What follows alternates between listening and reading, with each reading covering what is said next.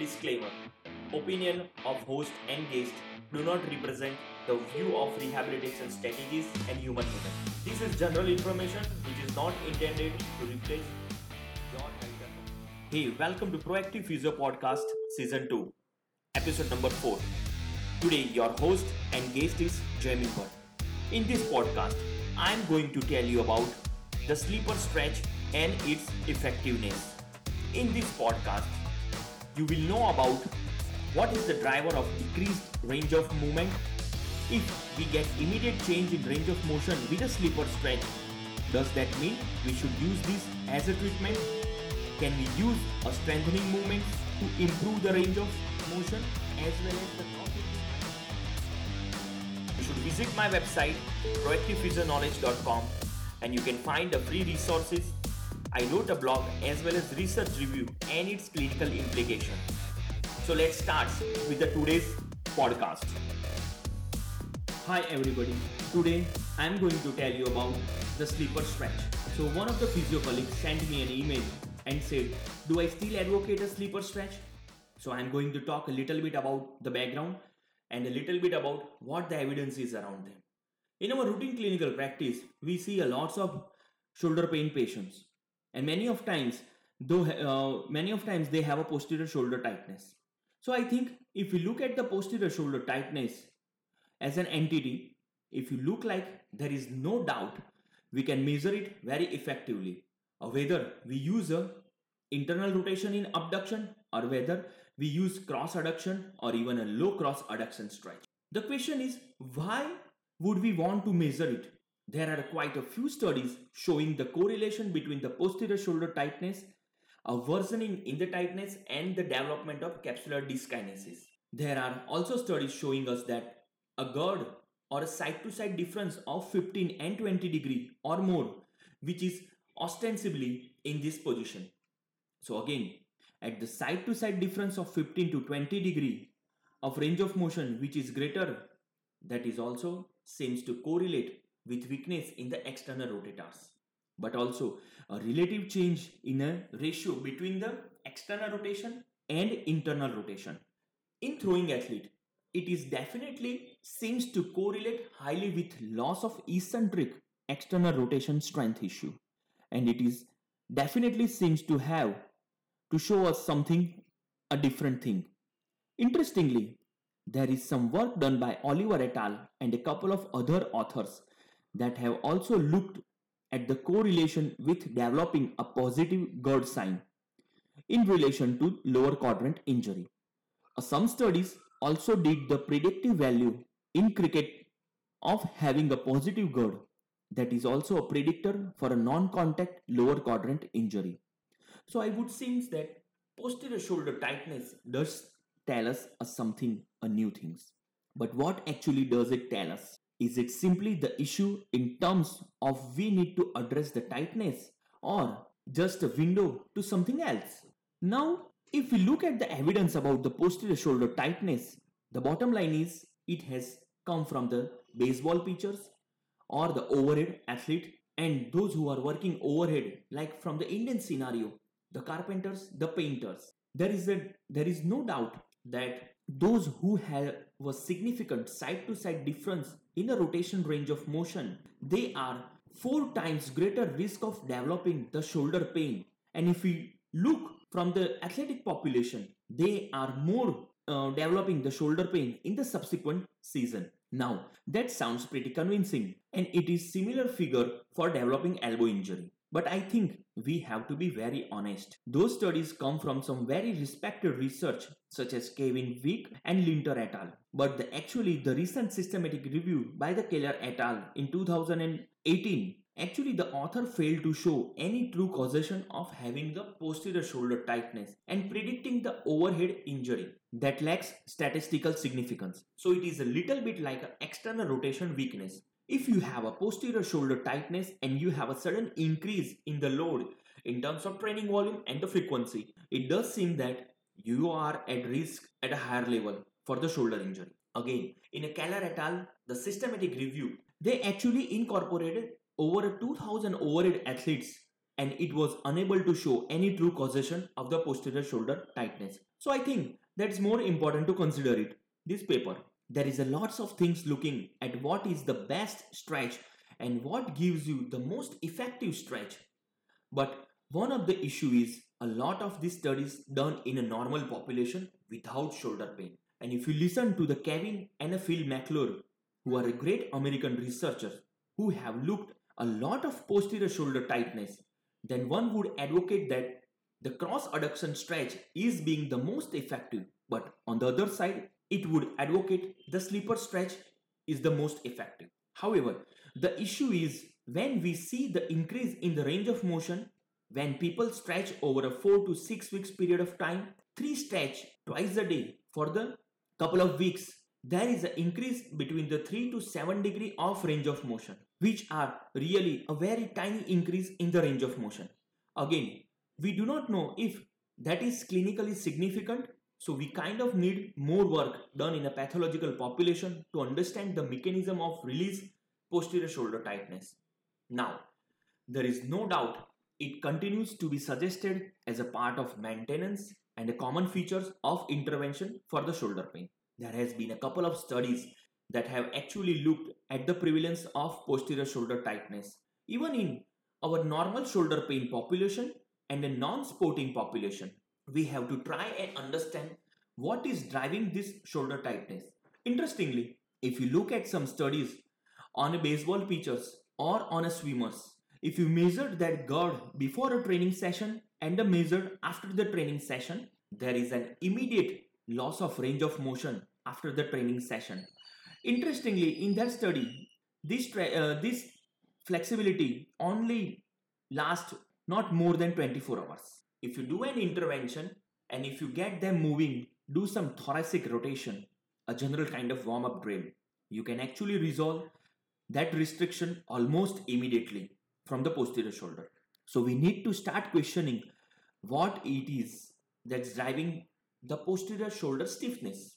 Again, there is no doubt that much of emphasis on a sleeper stretch and cross adduction stretch has really come from the belief that essentially that posterior shoulder tightness is very much related to the capsular changes. So it was believed that because of the massive eccentric load on the shoulder at the end of throwing, the tensile load on the shoulder, that we have got hyperplasia, we got fibrosis and true changes within the capsular tissue itself. Now that kind of makes a sense a lot. There is also studies that show if you do sequential imaging of endurance swimmer or a people who lift very heavy weight in the gym, we will see some gradual thickening of the posterior bursa and some reactive capsular change in a response to that. The problem is we don't know at what point they become pathological, and it varies massively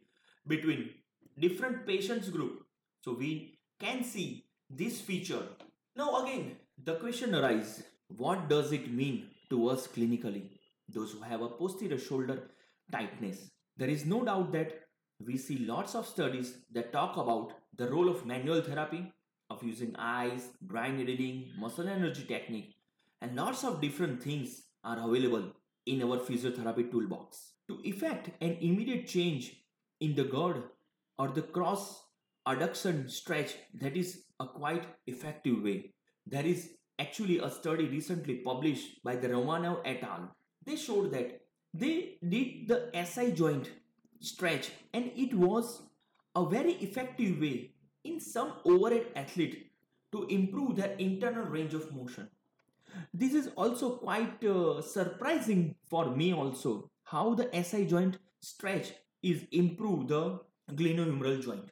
But still, we have to accept it right now. But if we are getting immediate changes, then what are we influencing for the posterior shoulder tightness? There are another studies showing that according to the Toran et al., they showed that adding the stretching to our usual treatment for the subacromial pain in the normal population, it may also have some benefit in their outcomes also. And there is also a massive number of studies are available for the sleeper stretch, those who are suffering for the subacromial pain. So I guess what we have to ask ourselves, there is some evidence that is a feature of people with a shoulder pain. There is definitely evidence that if you may have a slightly increase a risk of developing shoulder pain, or if you want to throw a ball, or if you want to play a overhead sport, there is also no doubt that you need to add the intervention to change your GIRD. I am not sure we can say that stretching is causing that,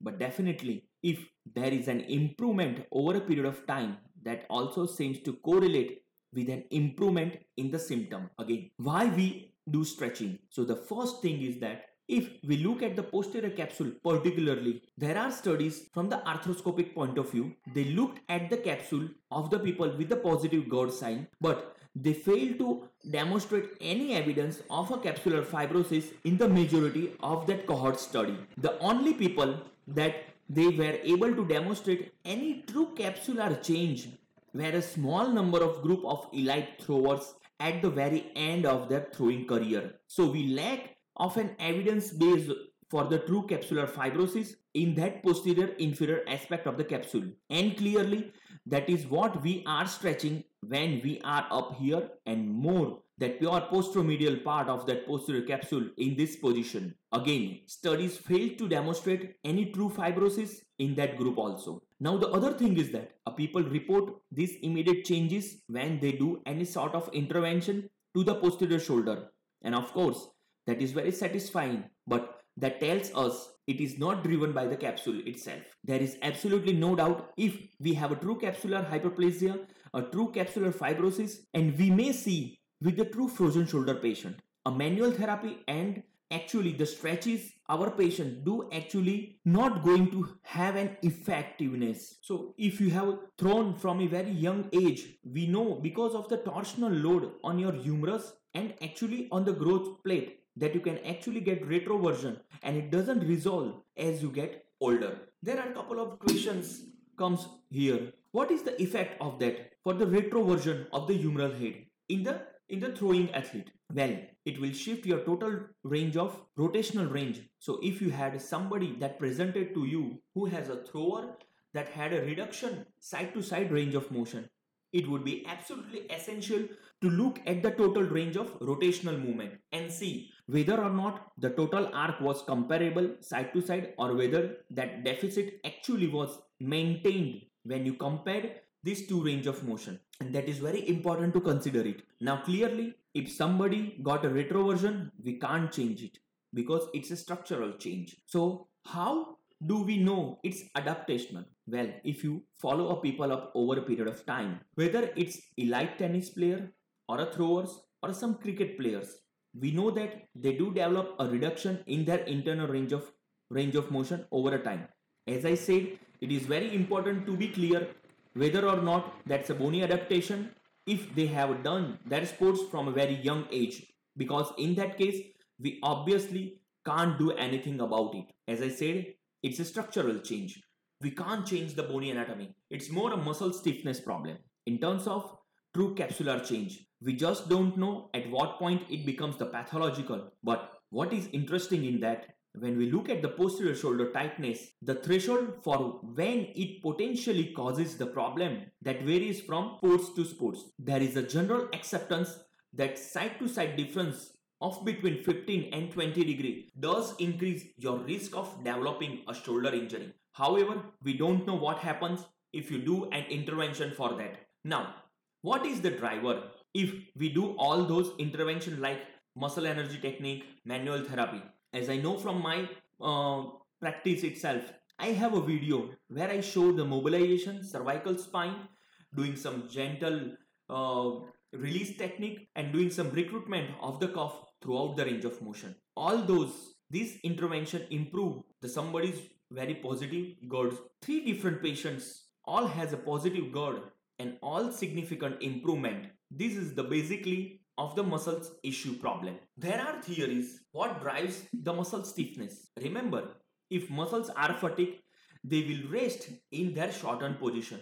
So it could potentially be the posterior cuff is fatigued and therefore resting in its shortened position. A recent editorial viewpoint by Kevin Hall and John Bostard suggested that it may be a protective mechanism So the muscle stiffness was protective in the people with a shoulder pain as a result of glenohumeral joint capsule tightness. But if we are honest, we don't know really. But we do know that it is a muscle stiffness issue because fundamentally it changes so quickly with any of our intervention. Again, another question. Does that mean we shouldn't be stretching? Yes, there is a doubt. A lot of patients like stretching. It gives that immense feeling where they are stiff in the joint, and we do see some immediate changes after giving the gentle posterior capsule stretch. However, if that muscle stiffness is driven by a muscles that's a tired or a muscles that aren't strong enough to do their job correctly, then arguably we will get better value from actually re-educating the muscles themselves. And this is where it's confusing when we try to extrapolate stuff from the literature. I am not telling you not to do a sleeper stretch. It does not figure as part of my rehabilitation. But that is because if I have got somebody who got the muscle stiffness driven that glenohumeral internal rotation deficit, I just get their cuff activate and the scapular muscles activation through all the range, and I will change that restriction. Studies that show doing the thoracic rotation and the upper limb movement have a similar effect, probably related to the fact that we know if we initiate our shoulder exercise with the thoracic rotation, we get better a local recruitment. Some school of thoughts are using the GIRD as a measurement of whether or not athlete have recovered for return to play. However, after the training session and before the training session, they get the baseline for the GIRD.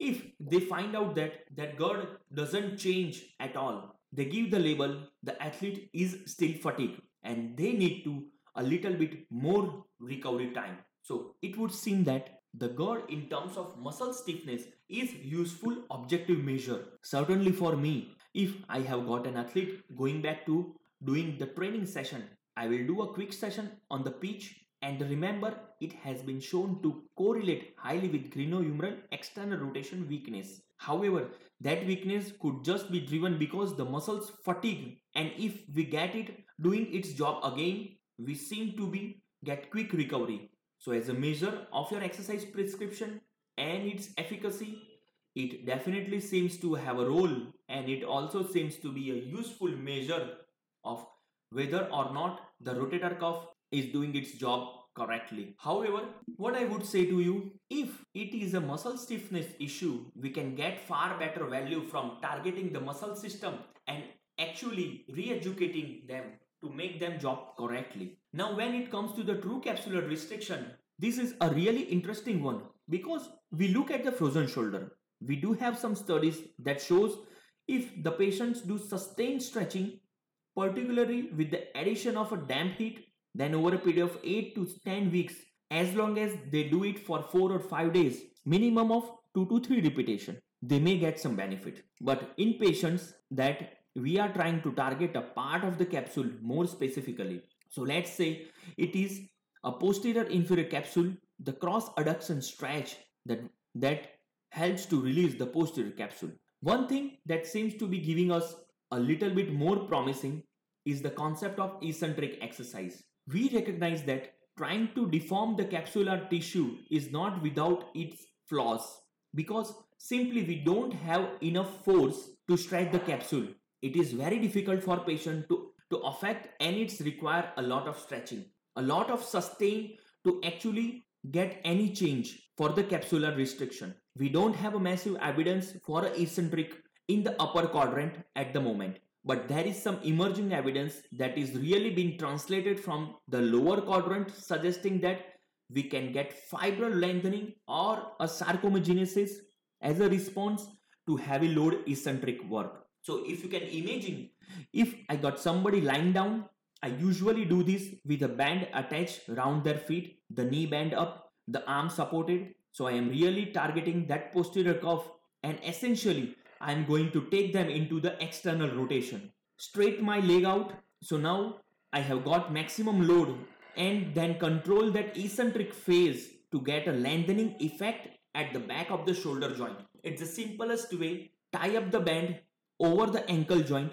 and ask the patient to extend the knee. Along with that, the person has to maintain the abduction 90 degree along with the 90 degree of elbow flexion. So it's resemble the 90 degree of abduction external rotation position. Now the study that I have looked at in the lower quadrant actually showed that they only need to do that 3 times a week using the dosage of 3 sets of 6 or 3 sets of 8 repetition, which is not a huge amount of repetition. But in my clinical practice, I tend to get them to do every day, and they will generally start to see a significant change within about 4 to 5 weeks. So when doing some initiation work with this patient, do some respond to internal rotation and other external rotation despite having a glenohumeral internal rotation deficit. I think because what we see in any of this range of motion restriction are ostensibly, unless we have got somebody with a history of, let's say, elite athlete at the end of their career who had surgery, frozen shoulder, trauma, stiffness, that we see in generally the muscles mediator posterior capsule tightness. What we know is essentially I could treat somebody's neck, somebody's glenohumeral joint, do muscle energy technique, dry needling. However, I am not advocating you should do any of those things, but essentially that all share the same thing as they modulate the muscle stiffness. What I would say is let's base what we understand from the current literature, which is generally the posterior cuff just needs to get doing its job, and we may need to make sure that shoulder has the capacity to do what the somebody can do in their functional activity. If we just get that system working differently and remind the cuff has to do its job correctly, then ostensibly we resolve a lot of this stiffness issue almost immediately. Cools et al. Has done a lovely study recently showing that just doing the external rotation through a range with a loop of TheraBand through the several range of motion, which is a very nice way of just getting the scapula and the rotator cuff muscles engaged in a way that replicates the people without the shoulder pain. If I do that as an intervention in my clinic, it is very rare. That doesn't have a significant improvement on that internal rotation deficit. If the patient sees that the joint is stiff, you can do an intervention regarding the stretching and they feel lots better. Of course, it is a great way to get them on a board. But for me, if I can do something active that is about them getting their muscle system working in a different way to get that change, that is a very empowering that they can do for themselves, and it becomes a very useful measure for me of the effectiveness of my exercise prescription. I think we do is about modulating the muscle stiffness. I'm not sure if modulating is a bad word for these days, but bottom line is if we give the shoulder sensory input, we even use a visual cues and auditory cues. We do something, we put our hands on, do any of the intervention we have talked about, all these things seems to modulate the muscle stiffness. Probably in terms of giving the patients confidence, in terms of challenging their movements and expectation, there are lots of potential mechanism. But for me, the reason I ostensibly target the posterior cuff in majority of my patient is purely because I think that is where the evidence base support the majority of the deficits are. In terms of post-fracture patients, if I had somebody who had a post-fracture with secondary capsular stiffness, a true capsular fibrosis, which is likely given the trauma involved or a mechanism or energy involved, then I would be looking for a release of capsule. Stretching may have a role, but I would actually be looking more to those eccentric type of exercise as I explained you earlier that helps a lot better. If we are honest, the threshold for pathology is different in a different population, but certainly seems to have some relevance in a monitoring also. What we need to look at, I think, is whether actually intervention that are designed to address the fatigue rather than just looking at the addressing the impact of that fatigue in terms of stiffness.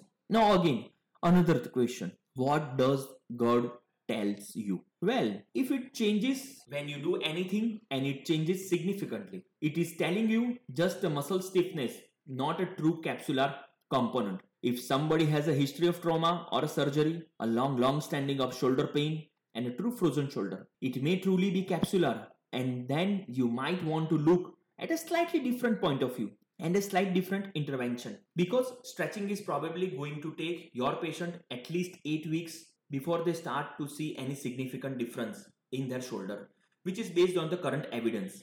There is a couple of great resources are available. A lovely point of view from the Journal of Orthopedic Sports and Physical Therapy by Kevin Hall and John Bostard, which is a lovely summary of some of the current thinking around this. From my point of view, there is no doubt I will often look at it as a measure. As I said, with my general population as well as athletic, it is useful measure for effectiveness of my exercise prescription, but also how they are coping in terms of endurance. And as I say, in terms of my normal population, again, it's potentially a nice measure of the effectiveness of my exercise prescription. But I don't use it as frequently in that particular group because I don't expect them to have a true capsule driver to their stiffness. So thank you so much for those who have posted questions, and I really hope you found the content helpful. See you again very soon. Bye for now. Be sure to visit my website proactivephysioknowledge.com. If you want to give us a feedback, you can write an email to us, and you can also refer website to a friend in the form of a feedback. We have started a membership program so that you can find the information under the membership section. So stay tuned with the next podcast. Have a nice day. See you.